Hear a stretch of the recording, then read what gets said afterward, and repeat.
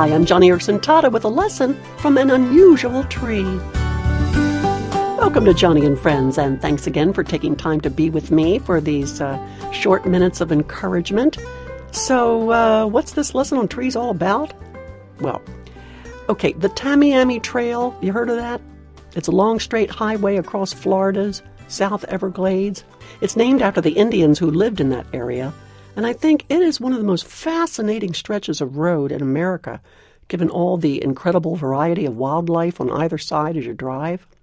Once, when I drove the Tamiami Trail with a friend, I was so struck by these wild, rugged, oddly beautiful pine trees dotting the landscape. My friend, who was from Florida, called them Caribbean pines. They are as stunning against a South Florida sunset. Unlike tall, straight pines, they are wiry, contorted, and really primitive looking. Caribbean pines routinely withstand long periods of drought and fire, and they hold their own against the fiercest of hurricanes that rip across South Florida.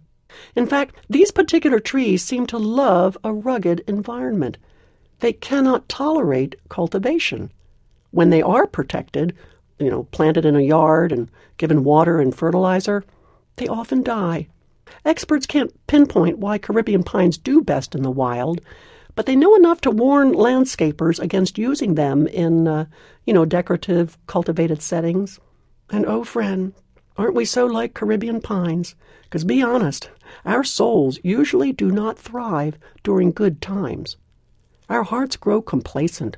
Our need of God becomes less urgent. Our hope of heaven dims, and our prayer life often dries up. We may be planted in a beautiful setting with our needs met and every resource at our fingertips, but our soul shrivels because it seems we need an occasional blast of storm or fiery trial if our faith is to mature. The Bible knows this.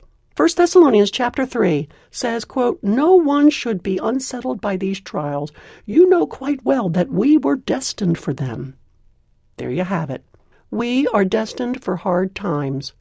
Even when they come at us with the fury of a hurricane, God intends them.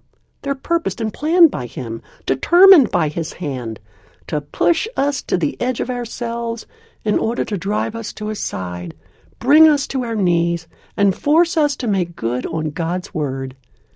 In other words, God determines these trials. He destines them for you so that your soul might be strengthened, your faith refined, and your hopes made brighter and more heavenly.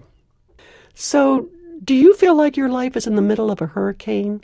Or are you experiencing a drought, a fiery trial today? You certainly don't need to ask God to bring on the hardships, but you can ask Jesus for a closer walk with Him in the midst of the difficulties you're going through, and I guess there might be plenty of them.